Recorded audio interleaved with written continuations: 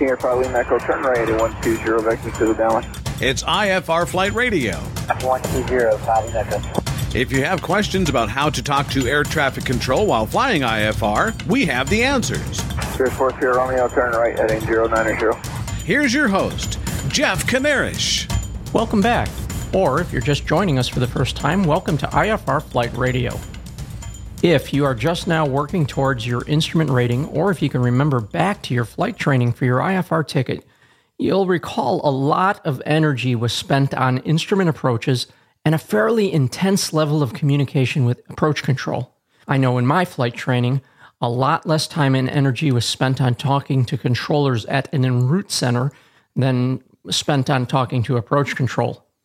Of course, this might not be the case for you if you used Enroute center controllers for radar vectors to instrument approaches at smaller remote airports. Today, I thought we'd take some time to focus on Enroute operations and uncover some nuances in radio communication. By the way, everything I'm going to talk about today is thoroughly covered in my new book, Radio Mastery for IFR Pilots. I'll have more information about the book at the end of the show. All right, there you are at cruise altitude.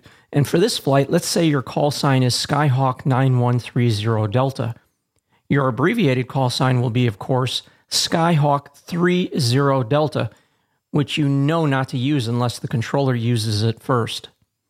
Departure was some time ago, and now you're in contact with a controller at an Enroute traffic control center, in this case, Jacksonville Center, located in Hilliard, Florida.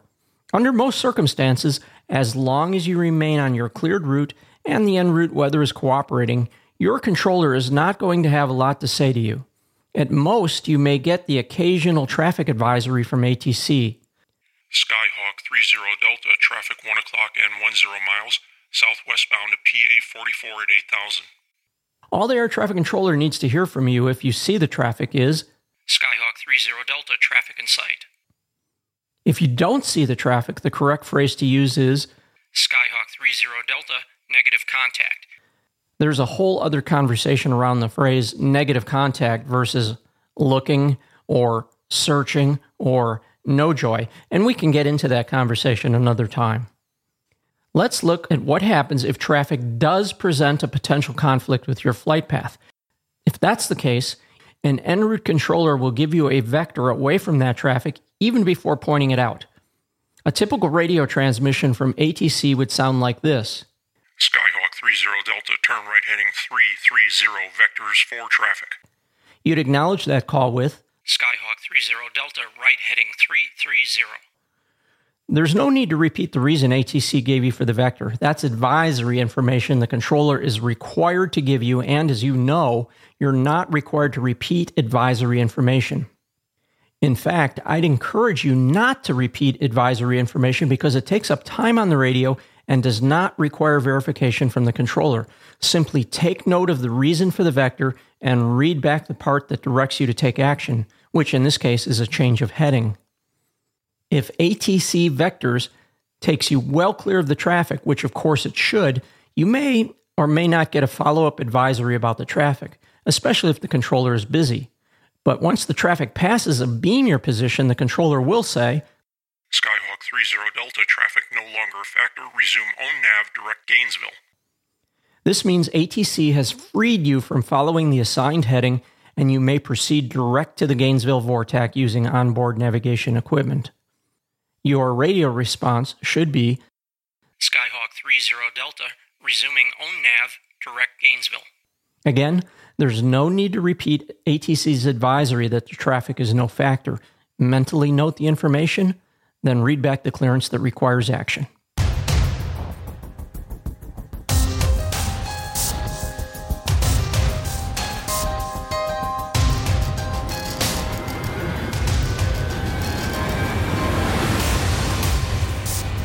Eventually, you're going to reach the limit of your current controller's airspace. At that point, actually, a little bit prior to that point, the controller is going to hand you off to the next controller managing the airspace you are about to enter. At this point, your current controller will tell you to change the radio frequency to the next controller. Skyhawk 30 Delta, contact Jacksonville Center on 128.7. You acknowledge this with, Skyhawk 30 Delta, 128.7. Now, let me say there's no need to repeat the name of the center since this is advisory information only. Incidentally, there's also no requirement to repeat the frequency. All the AIM says is you need to acknowledge the frequency change. There's no mention anywhere in the AIM of a need to repeat frequencies. So if you want, you can simply acknowledge the frequency change by saying your call sign. Some pilots add the word switching to make the controller aware they know this is a frequency change, but again, there's no place in the AIMs that says you have to use this word either. It's purely a technique. Having said all this, I recommend repeating the frequency to your current controller so he can verify that you heard it correctly.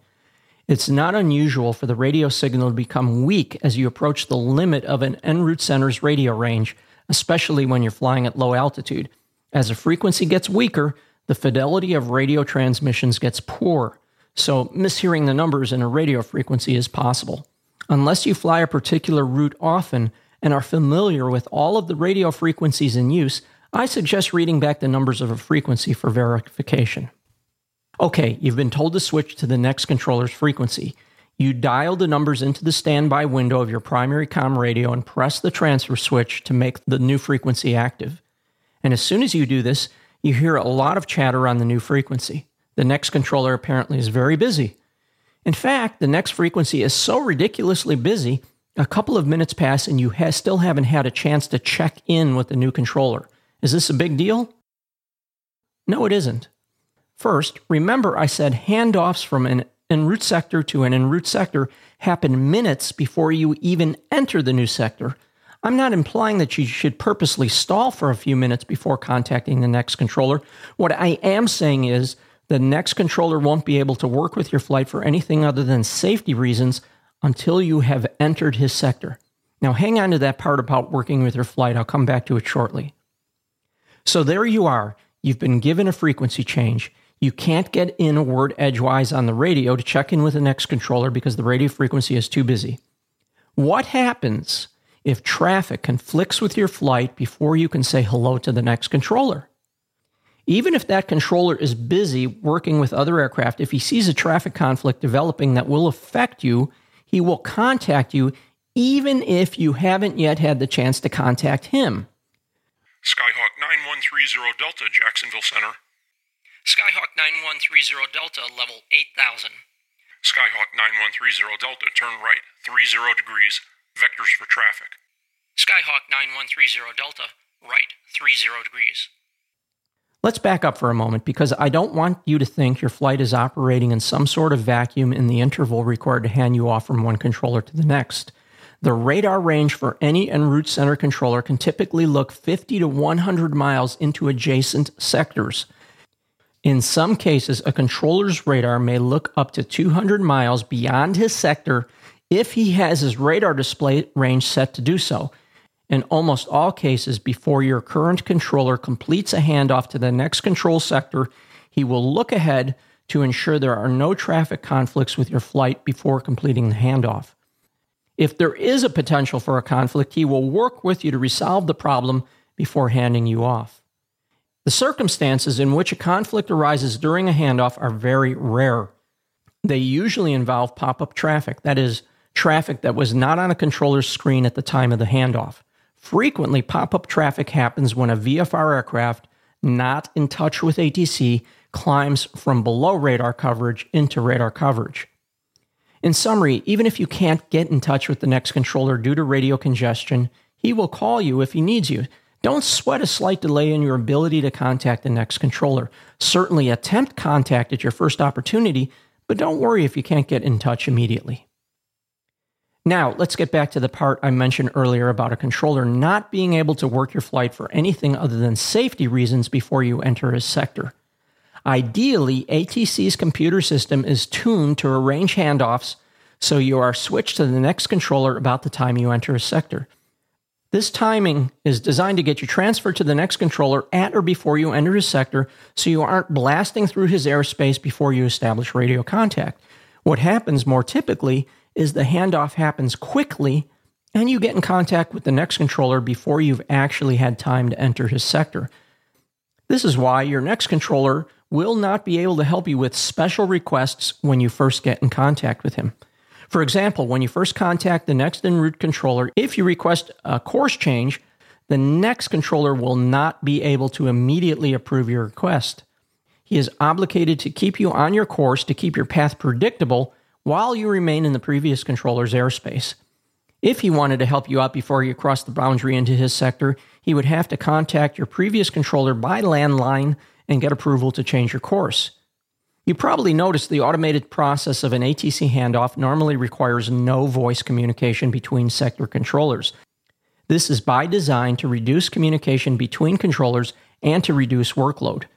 Similarly, controllers honor each other's workload by avoiding landline communications as much as possible. If your request to change course is routine, a controller will likely delay approving your request if it means getting on the landline to coordinate it with another controller. I tell you all this because I don't want you to get frustrated the next time you make a request to proceed direct somewhere and your new controller simply says, "I have your request," rather than approving the change immediately. You know, we've only scratched the surface on Enroute operations with ATC. We'll cover more details in a future show.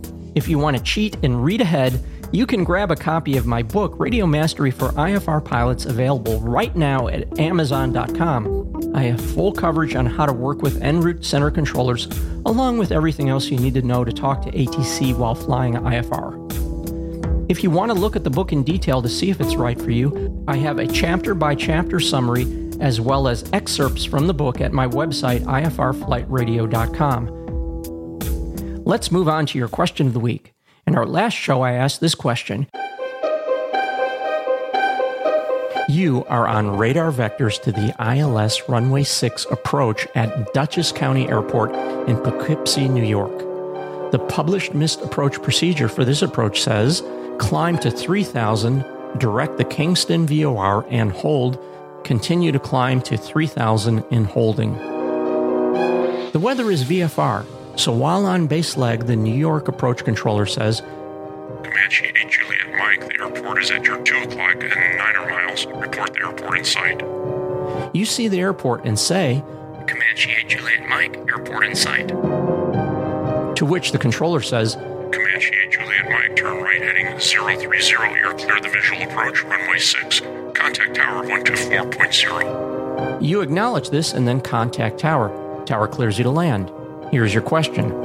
If you had to discontinue your approach for any reason, would you expect to fly the published missed approach procedure for the ILS Runway 6, or would you expect tower to give you climb out instructions? Here's the answer. If you had to discontinue your approach for any reason, you would expect to receive climb out instructions from tower. Comanche 8 Juliet Mike, go around for spacing on the preceding aircraft. Comanche 8 Juliet Mike, going around. Comanche 8 Juliet Mike, fly runway heading, climb and maintain 3,000. Comanche 8 Juliet Mike, fly runway heading, climb and maintain 3,000. Here's the explanation. Even though you were initially being given radar vectors to the ILS Runway 6 approach, when you reported the airport in sight, approach control cleared you for a visual approach. This clearance for the visual is a new clearance that supersedes anything you've been told previously. The published missed approach for the ILS to runway 6 is a procedure that applies only if you had been cleared to fly the ILS approach. When on a visual approach, a completely separate procedure, the ILS runway 6 missed approach does not apply. If a visual approach is discontinued, ATC will always provide climb out instructions. ATC does not provide these instructions unless they become necessary. Does that make sense? Have you heard something different? If so, write to me at jeff@atccommunication.com or leave a comment at the website and we can talk about it. Let's close with something new to ponder. Here's your next question of the week.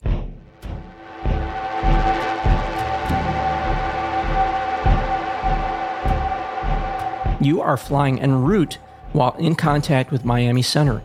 The controller says, Skyhawk 30 Delta, contact Miami Center on 133.45. You acknowledge this with, Skyhawk 30 Delta, switching. You change your primary comm radio to the new frequency and then transmit, Miami Center, Skyhawk 9130 Delta, level 8,000.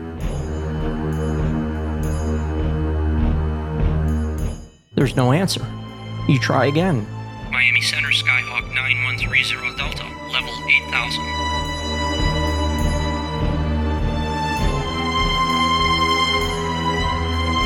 Again, no answer. You also notice there's nothing but complete silence on the frequency. Here's 2 questions. First, what could be causing the lack of response? And here's a hint, there is more than one possible cause. And second, what's your next move? I'll have the answers to those questions in our next edition of IFR Flight Radio. Until then, if you have any questions for me, or if there's something in particular you'd like me to address in our next show, you know how to reach me. I look forward to hearing from you. Before we go, a quick word about radio headsets.